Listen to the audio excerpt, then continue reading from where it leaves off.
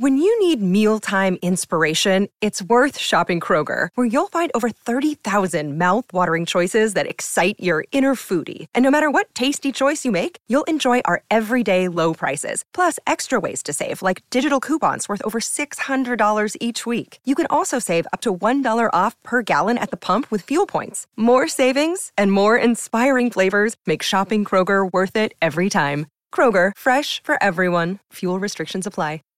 Save big on brunch for mom, all in the Kroger app. Get 16-ounce packs of flavorful Angus 90% lean ground sirloin for $4.99 each with a digital coupon. Then buy 2, get 2 free on 12 packs of delicious Coca-Cola, Pepsi, or 7-Up, all with your card. Shop these deals at your local Kroger today, or tap the screen now to download the Kroger app to save big today.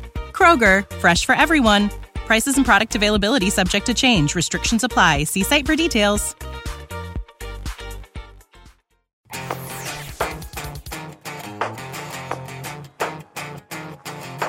Hey, Tommy, you know that this year is going to be the year of the electric off-roader?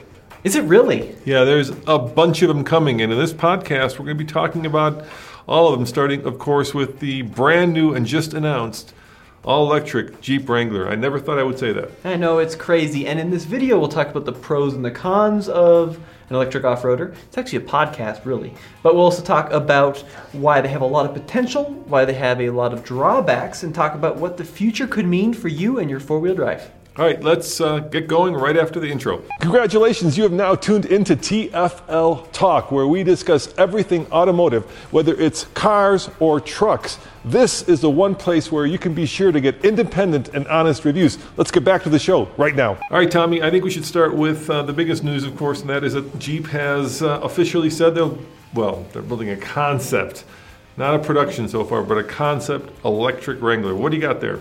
Yeah, so on the Jeep.com website, we've got a new tab called The Road Ahead. And this is a tab previewing upcoming models and talking about their electric future. Now, one of the little tiles here is something called the all-electric BEV concept. And BEV stands for Battery Electric Vehicle. Do you want me to read the little snippet? Yeah, go for it. So here's what Jeep says. We plan to reveal a 100% battery-powered Wrangler BEV concept vehicle part as the Easter Jeep brand concept vehicles at the Easter Jeep Safari in Moab, Utah. Yeah, we don't know if actually there is going to be Easter Jeep Safari in Moab, Utah. It's been kind of off and on. First they canceled it. Now a lot of the hotels are saying they need the business. So it might be back on. I'm hoping it's happening. And by the way, you think Andre's mad that we've got the Rivian behind us because that's an electric truck? And we're talking cars, not trucks. Yeah, but there is a car, quote unquote, version of the Rivian, right? There's the R1T, which is the truck, and then the R1S, which is the SUV. So other things that Jeep has teased, something called solar-powered charging. So Jeep plans to install solar-powered charging stations in support of the Jeep Badge of Honor trails across the U.S. Badge of Honor trails are basically iconic trails that Jeep somewhat promotes and gives you this little badge if you're able to tackle in your Jeep branded product. Jeep says look for them at the iconic Jeep brand locations such as Moab in Utah and the Rubicon Trail in California. Now there's been a lot of excitement around electric cars on road, but going off road is tricky for a number of reasons. First and foremost, we took a Tesla Model X off road and we found out that without a low range, you do use a lot of power off-roading, actually, especially if you get into things like mud or sand. I mean, there's a reason that people need high horsepower vehicles sometimes when they're off-roading. So there's ways around this, and let's talk about the pros and the cons of potentially electrification off-road. Sure, you can't plug it into a tree. Well, that's coming, but let's talk about the vehicles themselves. Okay.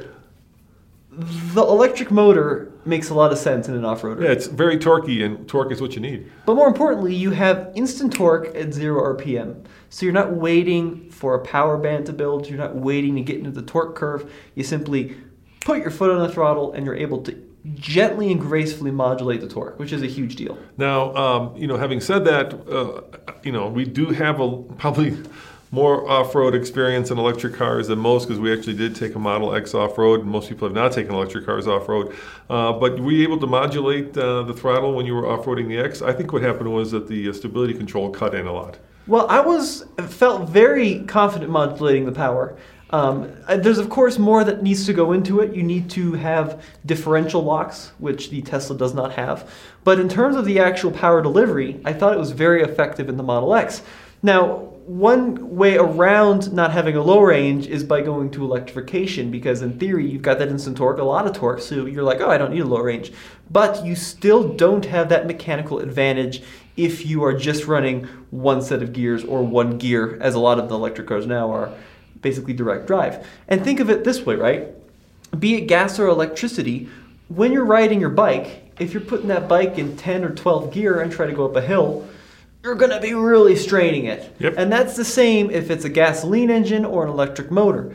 Now, an electric motor, think of it as like a really buff guy on a bike, so it can probably do it, but it's going to be sucking through a lot of electrons making it happen. Yeah, and the other thing that happens, of course, is when you're sucking that much power, you start to overheat things. That's true, yeah. I mean, you do have cooling issues to take into consideration. Yeah, there's just a lot that has to happen. And before we kind of continue on and talk about what it's like to have an electric vehicle off-road, in this podcast/video, we are going to go down the list. And sorry, Andre, we are going to be talking about trucks as well, of all the electric vehicles off-roader specifically that are coming this year.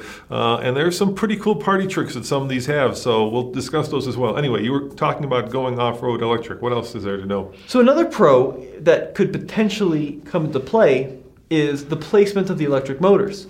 So with the gasoline engine, there's typically only one of them, and usually it's in the front of the vehicle, and then you have drive shafts, and you have little accessory shafts to take the power from the engine, put it through a transmission in the transfer case, and then you've got a front and rear drive shaft to the axles. But with electric motors, they're nice and compact. I mean, you're not stuck with just one motor. You could put one in the front, one in the back. One in the middle. Yeah, and one in the middle, I guess, if you wanted. Or better yet, you could put one in each wheel. And then you have individual control of what's going on with the traction wheels. And in theory, this is a really cool idea because typically when you're off-road, you need a differential lock to lock the left and the right wheels at the same speed. If you could put the wheel, if you could put a motor, at least one, in either the front or the back or one in every corner, you could have super precise kind of telemetry and super precise inputs as to what the vehicle does. Yeah, and some of these vehicles actually do that. They do put the motor in the wheel. I always wonder what happens when you get it wet, because obviously it's going to get wet in there. And then you get a lot of like unsprung weight, but you can move the motor more. You could get the but you can move the motor inboard a little bit, and then have inside the wheel. No. Inside the vehicle, and then use like a little prop shaft to get down to the wheels. The other issue, and I'm going to be devil's advocate here, that you have with electric vehicles is they tend to be heavy. And most people don't think of weight as being a disadvantage off-road, because obviously everybody takes a Jeep and sticks heavy bumpers on it and big old wheels and tires and every accessory known to man. But let's face it, Tommy, weight is also the enemy of performance off-road, and batteries are heavy. That is going to be the biggest con, in my opinion, because some of these battery packs are monumentally heavy. I mean, if you look at like the gross vehicle weight rating on a Model X, which is a pretty big vehicle, but it's not a Suburban, let's be real, it's well over 6,000 pounds. Curb weight is enormous on a Model X, and that has half the battery capacity of something like the upcoming Hummer EV. And here's something I like to say, and I got roasted on Teslarati by saying this, but I absolutely believe this. All right, what are you saying?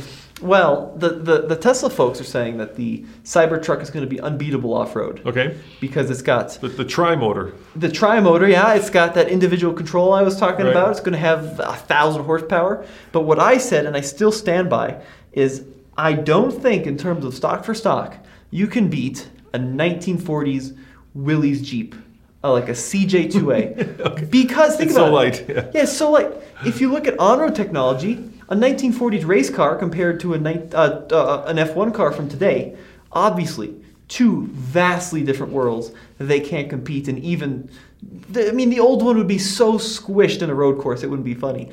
But off-roaders, the technology evolves so much slower because the same stuff that a Jeep needed in World War II is the same stuff that a new Jeep needs to get down the Rubicon Trail. It needs ground clearance, it needs good tires, it needs some kind of traction aid, and it needs lightness. And lightness, like you talked about, Dad, is the pinnacle. Yeah, that is amazing. I mean, you watch some of those old movies that they have of the Jeeps, right, where they were kind of doing the field tests, and those things are like bounding across, like little kangaroos. It's pretty hilarious, and actually. At the Easter Jeep Safari, which is this big gathering of Jeep enthusiasts, there's a group of guys, let's be honest, older guys, that are still taking Jeeps from the 40s and 50s on little tiny tires. And taking them up the escalator. Yeah, they're taking them up these monster hills. Or Hell's Gate, because they're so light.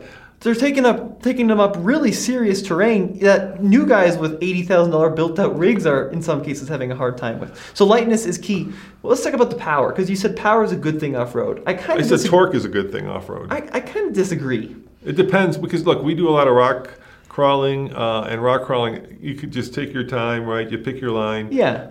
And it's not that potentially energy intensive, but I said running in the sand, running in the mud is very energy intensive. If you look at like the way they go swamp bugging in Florida, right? Those are, built up, crazy, big tired, big, heavy, very powerful vehicles because they need that weight to get through that swamp. Yeah, I mean, if you're driving through an ocean, you want to... And same thing in the sand, too. Sand running takes a lot more energy. Yeah, you're going to want that supercharged big block, the 454. But on the kind of off-roading that most people do, service roads, exploration trails out here in Colorado and out west, that stuff is always so slow. I mean, if we're going on a trail, even a mild trail in Colorado, if you're doing more than 10 miles an hour, you're going pretty quick in a car because you just get bounced out of it. But having said that, that Tesla, when we were going up that mountain, was using a lot of power because you're dragging a lot of weight up a very steep hill, and that uses a lot of power. That's where having the mechanical advantage comes in. A low gear. Yeah, if you can have a low gear, then the power doesn't matter. Once again, like a CJ2A or a CJ5, the old ones had 40 to like 60 horsepower. But the gearing was so low, you plop that thing in a granny low, let off the clutch, and it will crawl over anything. All right, I think that's enough of our ham-boning about what it's like to go off-road in an electric vehicle. Let's get down to the brass tacks, Tom, and let's talk about the vehicles that are coming that are electric off-roaders. And the one that's coming the soonest, and hopefully we should have it in the offices any day now, is the first electrified vehicle by Jeep, the Jeep, and this is weird, but that's what they're calling it, the 4xe, right? And that's a plug-in hybrid. Let's talk about that one, because that one is pretty much available to purchase. It's real. It's not something that is keeps getting kicked down the road. That's going to be 6 months from now, or a year from now, or 2 years from now. So this is interesting. So this is an electrified Jeep. Yep. It's not a full electric Jeep. Yep. What's the difference? Well, the difference is that it's got a traditional gasoline-powered engine and an electric motor. So it's a vehicle that is capable of going, I think, what is it, how many, if I remember right from the press material, between 25 miles on a full charge. So I think it's got like a 17 kilowatt-hour battery. It's not huge. Yeah, and then when the battery dies, you have a 2-liter gasoline engine that will pick up the rest of the trip. And I think this is a very clever idea because, as you kind of teased at the beginning of this podcast, one of the big questions is, when you're out exploring off-road, how are you going to keep the battery electric vehicle charged? Yeah, this vehicle should have tremendous range because of the hybrid nature of it, the plug-in hybrid nature of it. You should be able to get a lot of distance from a fuel tank, which is actually a good thing because, getting into nature is great, but being able to get home is even better. Now, this vehicle operates, like you said, as an electric car, about 20 to 25 miles. Yeah. And the cool thing is you are going to be able to use the electric motor in the low range setting with diff locks. Yeah, and it's got the great thing about the 4xe is, we spoke to the engineer in charge of it, and he said that they absolutely did not compromise a Wrangler's off-road ability in any way. So it's got everything that a regular Wrangler would have. It's just got an extra battery pack. So let's kind of discuss that for a sec. So the front, rear, and center lockers. Right. Yeah, it's got all the capability of a Wrangler. Disconnectable sway bar. Mm-hmm. Yep. And it's got 470 pound-feet of torque, 0 to 60 in 6 seconds, which is very quick. It should be the quickest Wrangler outside of the 392. Yeah, the big V8. Yeah. Would you feel comfortable going off-road and exploring in a full electric four-wheel drive?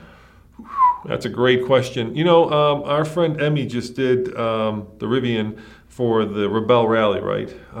And kind of it's not really a dirty secret, but she did it. But they had like a semi-rig pulling a trailer with massive batteries and a solar array to help charge up that Rivian when she was in the bivouac at night.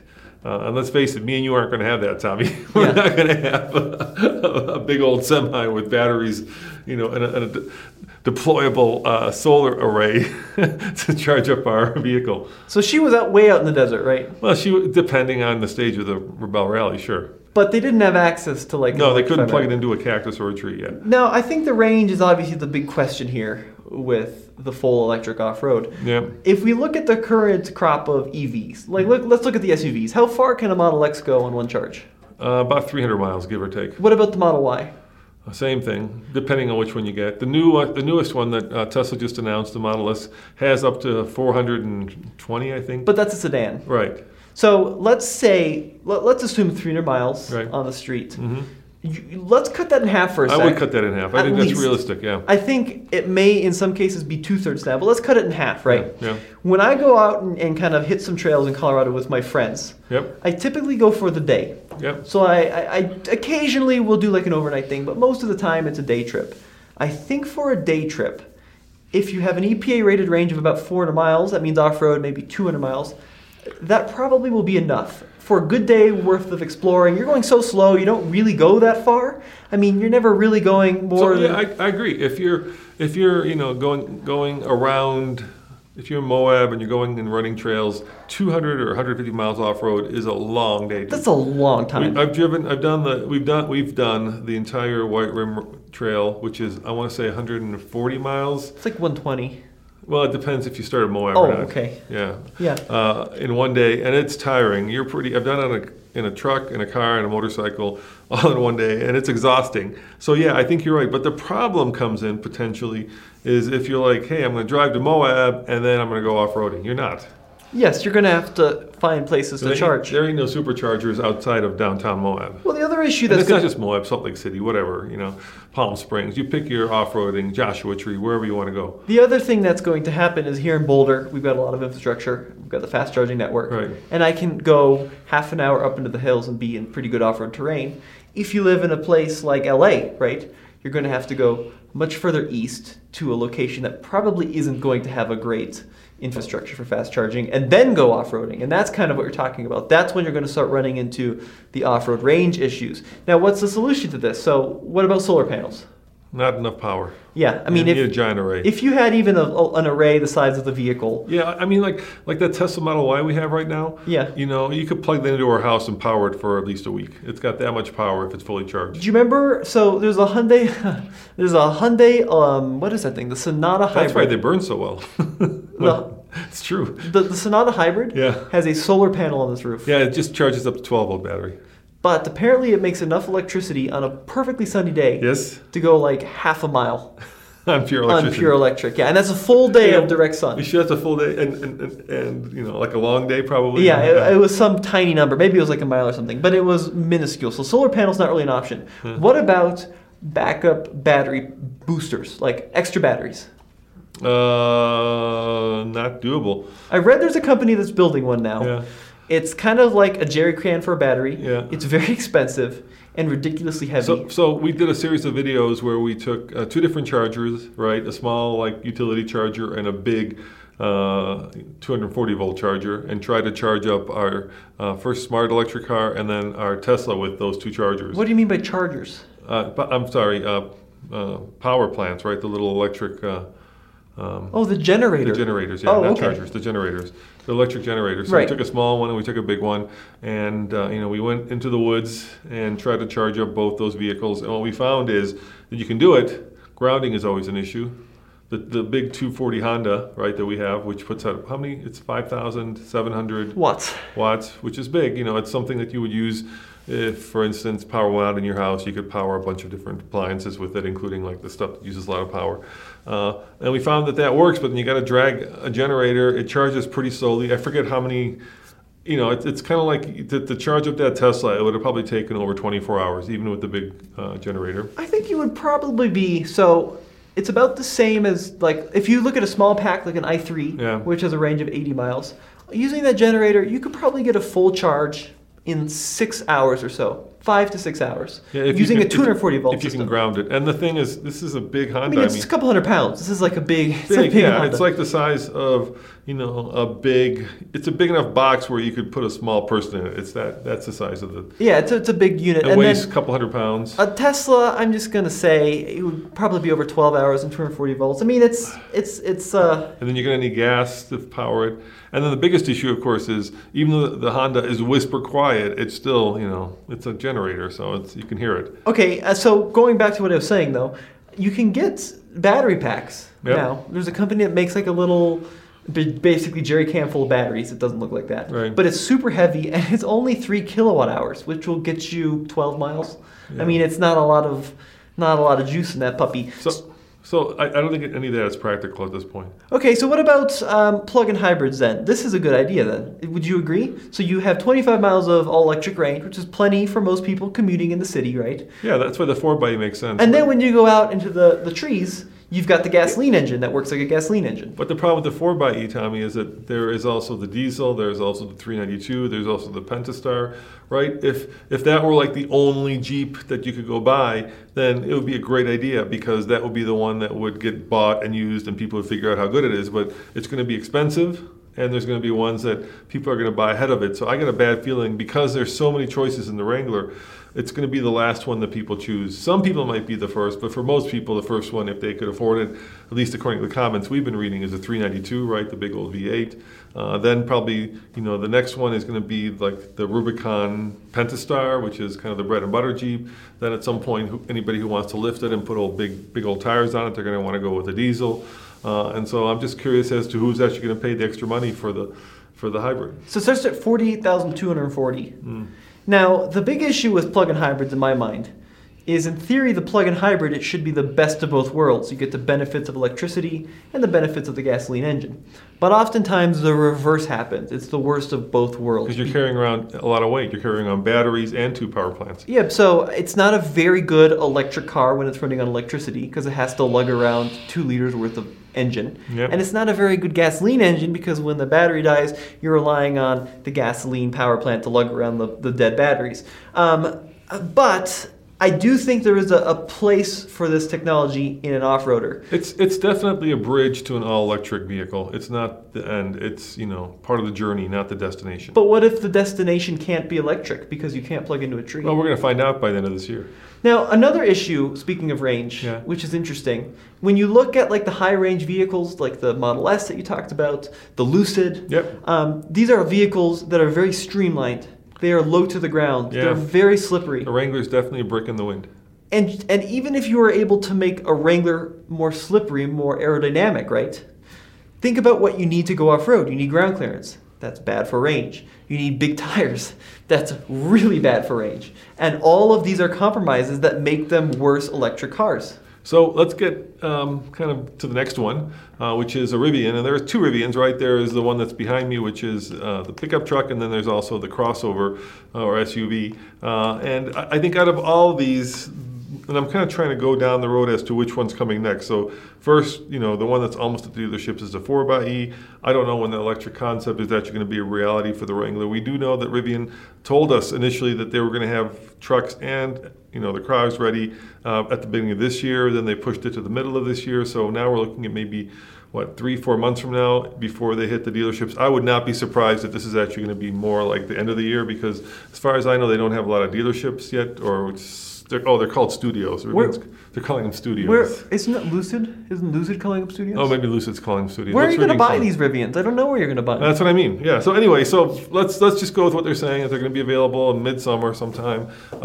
And I think out of all of them, this one has the most off-road experience because they've been off-roading a long time, testing them a long time, and if you guys are fans like Tommy and I are of motorcycles, you may have watched The Long Way Up, which was kind of a video that aired. Actually, it's a series that aired on Apple Plus, where Ewan McGregor and his friend Charlie rode electric motorcycles, the Livewire, the Harley, all the way from Terra del Fuego up to LA. And for their support vehicle, they used a couple of Rivian pickup trucks, right? Right. Now, I am skeptical about this. I'm not skeptical that they did it. Right. I do believe they absolutely did it, but what I'm skeptical about is how they were able to keep these vehicles charged, because they said that they were working with a company to install juice boxes, which are basically chargers along the journey. Thing about juice boxes is, from the images I saw from the show, they looked like level 2, which would mean it would take, I don't know, 6 to 8 hours to charge one of these cars. What's Rivian saying in their battery? They're big, right? These are like 150 or 200 kilowatt battery packs? Yeah, so it would probably take a full day to charge one, let alone 2, because they had 2 of them, and 2 motorcycles. So I think, and I can't prove this, but I think there was a lot of diesel used in generators to keep these vehicles on the road. There was one shot where you could actually see what their generator truck looked like. They also were able to tow charge them, so they grabbed... Right, that's what I was going to say. Remember I said there was 2 like cool tricks that some of these do, and one of them actually they showed in the series, and that was tow charging them, right? So what they were able to do was they were able to hook them up to a big old semi truck, and then the semi truck would drive down the road, and because of regenerative braking, the Rivians actually charge themselves, which is cool, but yet kind of counterproductive. I mean, you're using a semi truck that's burning a boatload of carbon, or emitting a boatload of carbon, burning a boatload of diesel, to then charge an electric truck or car that, is probably not the most effective way of using dead dinosaurs. And maybe they did use, the infrastructure throughout South America to get these things charged. But I would imagine it would have been quite a long trip if that was the case, using solely nothing but like wall plugs and stuff. There's another party trick that Rivian has shown and has... not in the series, but they've shown it in videos, and that is, of course, the tank turn, Tommy. You want to talk about the tank turn? Basically, they can turn, what is it? Is it the front wheels separately from the rear wheels? And then you can get it to spin in its own axis? Or is it the left wheels and then the right wheels? I don't remember. But there's a way that you're able to spin wheels in opposite directions to get it to turn 360 degrees in its own length, like a tank. Yeah, that's the advantage of having independent motors in each wheel, right? Right. You can do that. That's a very cool thing. In the real world, I've never felt the need to do a tank turn. Not once off-road have been like, I wish I could spin this thing around in its own length. It's probably going to be really bad for the vehicle if there is any kind of grip. And the landscape. Like, that's going to tear up a lot of ground doing that. But in the snow, it'd be cool. Well, once again, I don't need to turn around in sand or dirt. I mean, obviously, you're riding along off-road and you come up to a cliff, and there are, a limited ability to make a turnaround, and you don't want to go flying over the cliff. So if you can do this tank turn, you could kind of turn it around, right? So there are the base one starts at 67.5. Are you sure? I think are you talking about the SUV or the truck? The truck, okay. 67.5. The Adventure package starts at 75,000. Deliveries begin when? January 22. Really? Mm-hmm. So they moved the bar again. That's what it's saying on the website. Wow. What about the big battery? Does that change it? It might be a first edition that goes out earlier, maybe? I don't know. I can't figure this out. But now here it says deliveries. Oh, the launch edition. Here we go. That's what I thought. Yeah. The launch editions are sold out June of 21. Yeah, exactly. So they're saying over 300 miles of range. Yeah. So, and there's also going to be the truck one coming, or the SUV one coming, right? Yeah. Now, there's another interesting thing that happened to the boys on Long Way Up, and they showed it actually. So I got to be I love the series. I watched Long Way Around, Long Way Down, now Long Way Up, right? They went around the world. They went kind of all the way to South Africa, and then this time they went, all the way to LA from Terra del Fuego. But there was, I think one of the early episodes, one of the trucks had an electronic failure where it actually locked the brakes, right? The computer said, and then the brakes went, the calipers closed, and they couldn't move it. I mean, they literally couldn't move it. And that's another issue with electrification, right? Now you've got a computer, I mean, like you said, in that old Willys Jeep, right, it's pretty basic. I mean, it's a clutch, it's an engine, it's, freewheeling transmission, you know what I'm saying? Mm-hmm. Here, you've got a computer that controls every facet of this car, and when the computer decides that it wants to reboot itself, as, we all know phones do at the most awkward times, we know computers update themselves at the worst times, this is what's going to happen to your electric vehicle, and that time can be when you're off-road 100 miles from nowhere, and if that happens, and those brakes lock up, you're not going to call anybody to recover you, because they're not going to be able to tow that thing out of there. The funny thing is, though, you could make such a simple electric off-roader. Yeah. There are so many fewer parts that you need to make an electric motor work compared to a gasoline engine. engine. Like a Manx? You mean like take the Volkswagen, instead of putting the Volkswagen engine, put like a little electric engine in the back? I mean, but these truck if Jeep wanted to, they could make a very stripped down all electric model with very few moving parts. Right. There's not much to it. You need a motor controller, you need a motor, you need a charger, you need a DC to DC inverter and a battery. And then, you need some kind of direct drive or ideally a But today's electric cars are super computerized, right? But you don't need that. I mean, I want a simple electric car. I want 2 pedals and a steering wheel and an on switch. I don't want anything else. I don't want the traction control and the craziness. So Tesla has completely, to get to autonomous, you got to go the exact opposite way of what you're talking about, right? A vehicle that can drive itself, that knows when to turn on its headlights, that knows, where the next charger is, that does precondition the batteries before you get to the charger. There's just a lot of electronic control. I want like a 1948 Power Wagon with 800 horsepower and nothing else. Just leave the Power Wagon bit and then make it electric. All right. Well, I think we've talked about Rivian enough. Let's go to the next one. That is actually the one that is the most expensive, I think, by far, and that is the new EV Hummer that GM introduced. Now, initially we thought it was going to be out sometime 2022, but now they're saying it's going to be out this year. Mm-hmm. And it is crazy expensive because the first edition, or the launch edition, is I think $112,000. Yeah, it's ridiculous. And this is now being called the GMC Hummer EV. Ah, there you go. So this is the approach that I kind of dislike. Yeah. Because talk about complicated tech and crazy. They definitely leaned into that Hummer image. I mean, what I would have liked to seen is it's true.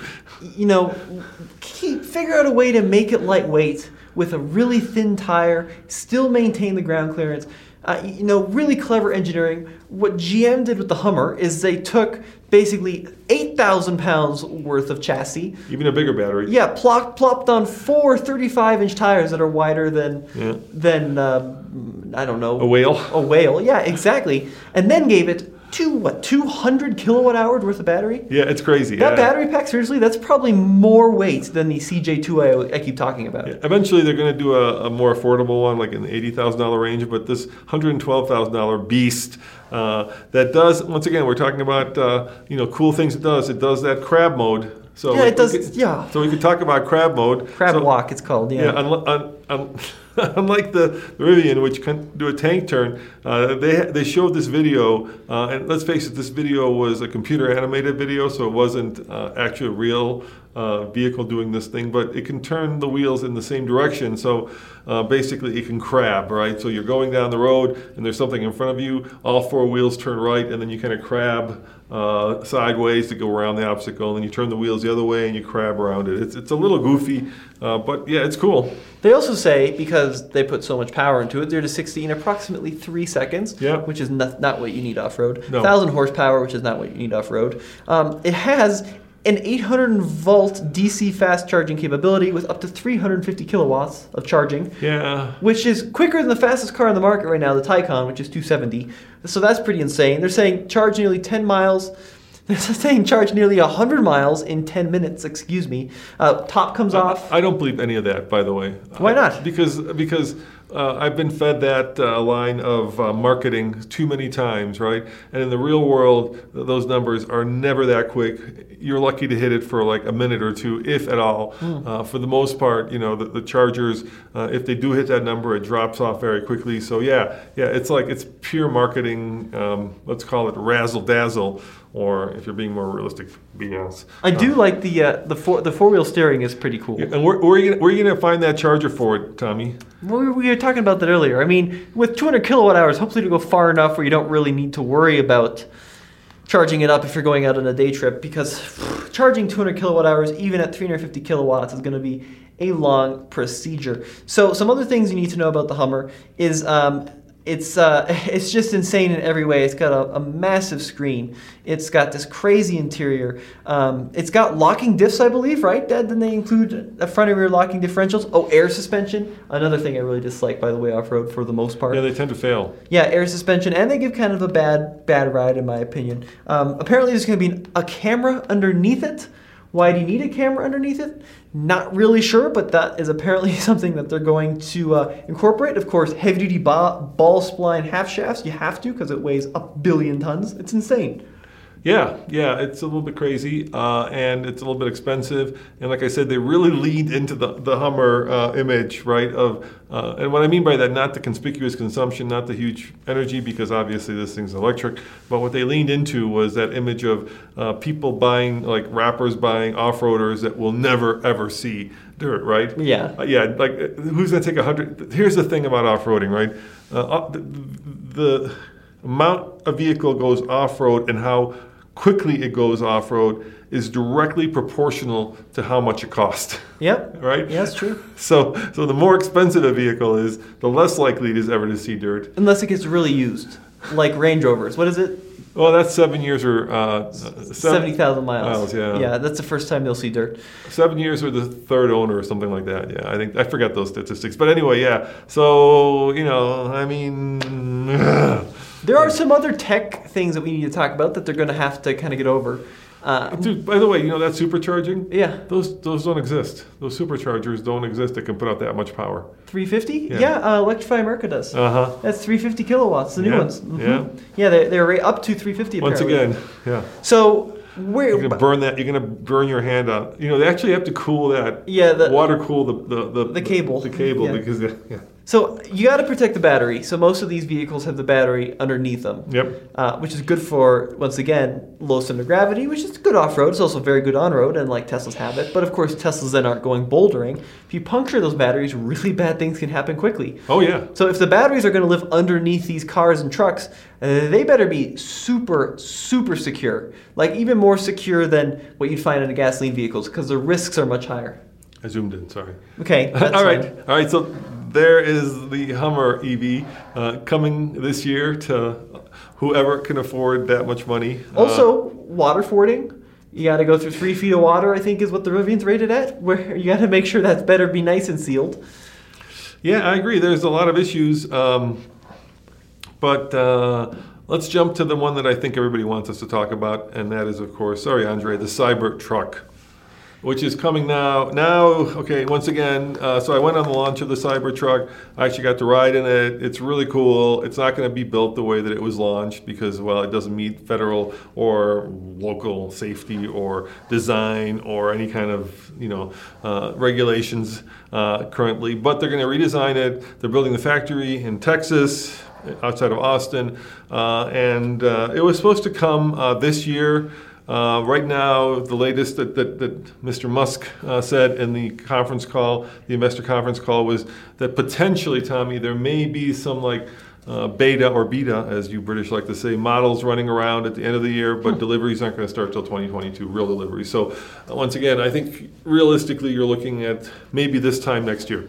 So some of the specs are going to be 3 available. The single motor rear wheel drive. And it's the most affordable out of all of them. Interesting. Dual motor all-wheel drive. I want to say it starts with and usually Tesla has been good about actually sticking to the price point. So I want to say $39,000, $40,000 for the. You've got the pricing there, right? I don't, because I still want to talk about the third version, which is the tri-motor all-wheel drive. That's the most expensive. Yeah, so ranges vary from 250, allegedly, is what they're quoting, up to 500 plus in the tri-motor. Basically, I think it's like 40,000 up to like 70,000-ish, 79,000-ish for the really fast tri-motor one. Yeah, that's right, 39.9. Right. Ground clearance up to 16 inches. Approach angle is supposed to be 35 degrees. Departure angle is supposed to be 28 degrees. It's supposed to have adaptive air suspension as standard. And I also think this is going to be a ridiculously heavy vehicle because it's going to be huge and it's going to need some serious battery. Yeah, I mean, there's a lot of buzz and a lot of controversy around it. So one of the things that you'll notice, like the Rivian compared to the Cybertruck, is the Cybertruck looks like it's some kind of dystopian, war-mongering vehicle that a warlord would like, right? Yeah, it looks like someone pitched a lean-to tent on a skateboard. And when it came out and they smashed the big metal ball into the windshield and door, trying to show that it was bulletproof. I mean, you feel like you're living in a Mad Max movie. Do you really need a vehicle? It kind of speaks to our society and where we were at that time.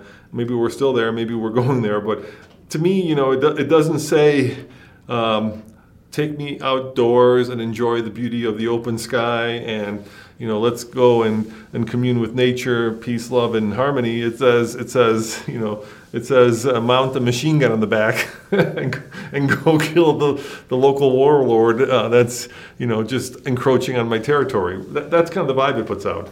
I do really like the rendering they did with the tent on top, though. I think that looks really cool. There's like a topper tent. I just don't know. I mean, this is such a concept vehicle. I just need to see what it'll look like in yeah, we need to, at this point, we need to see what the what the real one will look like.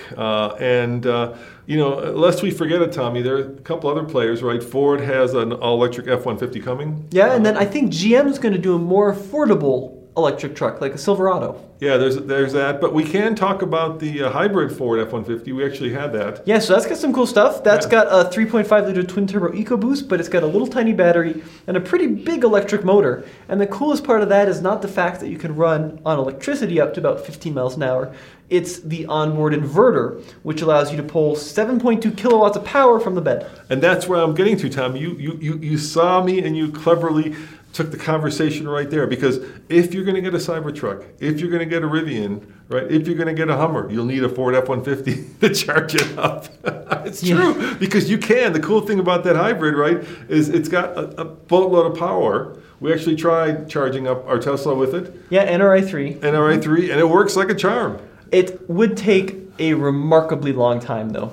I mean, 200 kilowatt hours, yeah, but that EcoBoost is a giant generator. Yeah, but 200 kilowatt hours at 7.2 kilowatts, you'd be parked there for like a full day. Yeah, but you can do it, and it works. No one's going to be spending... Right, those generators we were using were having grounding issues with the Ford. You just, and actually it shows you, and the gauges turn into like little electric meters, and it shows you how much power it's putting out. Yeah. And you can just plug the Tesla or plug the BMW or plug your Rivian right into that Ford. It's pretty badass. I have to look up the number again, but it's something like 30 hours of runtime using generator mode. Yeah. So you'd probably use a full tank of gas to fill up a but you could get a couple, GMC. If you got stuck, you could, Hummer. Like Matt's recovery, right?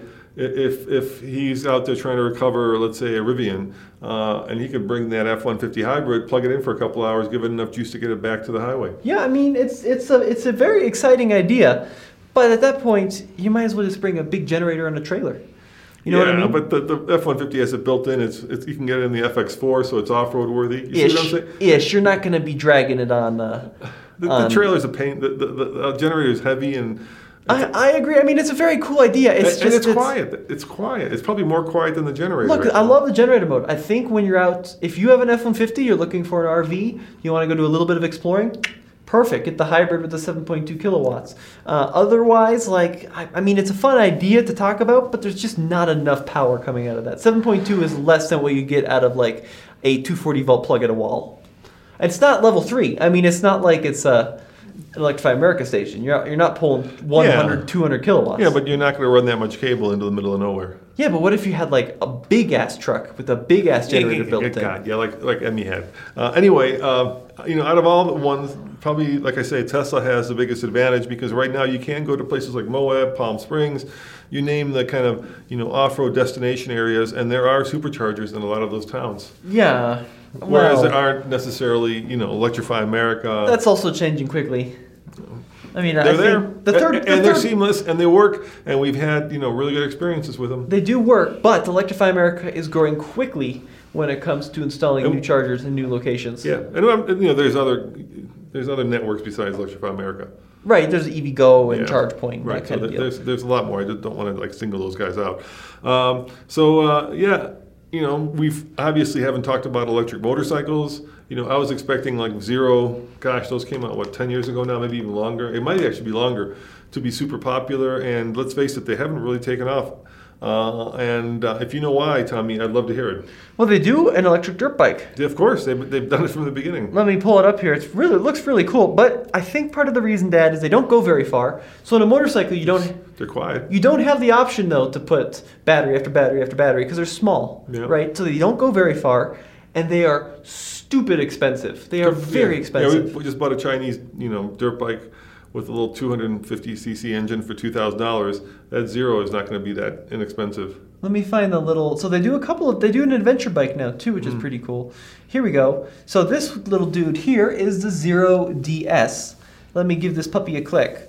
They just don't go very far, if I remember right. Let me look here. The major manufacturers, I'm not the Zero isn't, but the traditional manufacturers like Honda, Toyota, Yamaha, a lot of them are coming out with electric first starter bikes right now. KTM has one of those where if you've got like the little kids used to have these little tiny like 50cc bikes, now you can actually get those in electricity, and that's where it's kind of catching on. But for the most part, electric dirt bikes are not that prevalent yet, and I'm not even going into like electric side-by-sides and electric sleds and the rest of the off-road world. So this one, the DS, goes 82 miles in the city. Yeah. In the city, on one charge, and it costs $11,000 starting. And then if you want the additional like batteries and stuff, you're going to be pushing $14,000 in some cases. And if you want a quick charger, that's another $600. So $14,000 for a bike that'll off-road, maybe do 50 miles, which isn't that much for a motorcycle. So 50 miles on a car, it's a ton. You could get a really nice like. KTM or... What about like an Africa Twin? Could you get an Africa Twin for 15? That's a big adventure bike. No, but you could probably get a Tenere.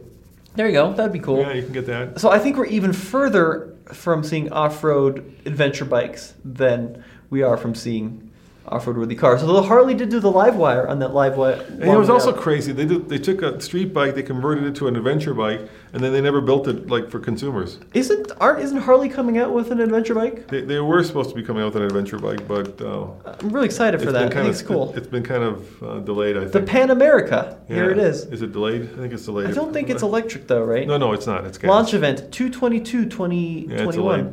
Yeah. Ooh, that's coming up real soon. Yeah, hopefully it'll actually happen. So there are a lot of challenges for electric off-roading. There are a lot of pluses. The one I just mentioned is they're quiet. Very quiet. Right? Yeah, that's cool. So I've been doing a lot of off-roading, and as much as like guys love big V8s, when you're out there in nature and you've got somebody with an uncorked LS swap Jeep that's basically thundering down the trail, it can be kind of annoying, dude. It is a little obnoxious. I'm excited for that. Instant torque's good. We talked about that. Yep. But the potential for torque distribution is really cool. Minuses, range. Another minus is cost. That's another good one. Yep. Batteries are still very expensive. Weight is a real problem. And then, of course, just charging infrastructure on our trails. I'm really curious to see, do you think Jeep is actually going to start putting these chargers on these trails? Yeah, they announced it. They said they were going to start putting... But do you think, genuinely, is that really going to happen? I think it's kind of like that juice boxes that they put on the route. Dealerships? No, the juice boxes they put on the route for a long way up. What, they're never going to be used ever again? And they're going to collect dust? It might be. We'll see. It might be, a question of timing, if you're going to do it, you have to do... Too early. You have to do fast chargers, which are a whole kind of another ball of wax. Because the solar chargers, no one's going to wait there for 6 hours. Well, you could do solar chargers with big batteries, right? When we go flying, right? So when I say flying, we go RC, plane flying. And there's a little hut there where they've got batteries and they've got a solar charger. These are 12-volt car batteries, right? Oh, I have no issue with the solar. The solar's cool. And the solar charges up the battery, and then you plug in your little tiny battery for the plane, and then you can go fly. So the same thing could potentially be done, right? You could get a giant solar array with batteries, Tesla batteries, for instance, that charge up, and then people can charge up off the battery and not have to just wait for the sun to do its thing. You're going to have a big battery if you want to charge more than one Jeep up. Yes, of course. I mean, if it was a fast charger, you could plug in for half an hour and get a lot of charge. You'd have to have a big array and a big battery, but it, if people aren't using it that much, I mean, it's not like the Walmart, right? Right. Yeah. Yep. You're not going to be there. Black Bear Pass. Yeah, you're not going to have a line of 4xEs or whatever. It's plugged in. Well, there you have it, guys. I'm sure we've forgotten some other electric vehicles. We kind of try to go through the plethora of off-road electric that are coming. Which one are you the most excited about, Tommy? Which one, if we just bought a Raptor that we're going to finish up using pretty soon. So right now the plan is probably to charge, trade in the Raptor for something electric or the Bronco. We'll see. I mean, I am most excited for this potential for an electric Wrangler. Yeah. I think the Tesla looks like a doorstop. I think the Rivian is perpetually delayed. I think the Hummer is overkill and far too expensive. So I'm hoping Jeep pulls through, comes out with something relatively affordable with decent range. That's what I'm going for. Rivian, I'm going to talk to you. I'm talking to you directly now, Rivian. You seem to be really good at raising money. but at this point, we'd love to actually get our hands on one of your vehicles so that our audience that is substantial could get a little bit more insight. And these are going to be your customers that are going to be buying your cars. And I know that 2 years ago at the LA Auto Show, when you were the first to come up with the electric off-roader, pickup, and SUV, the world went crazy and everybody, laid down a deposit. But times have changed.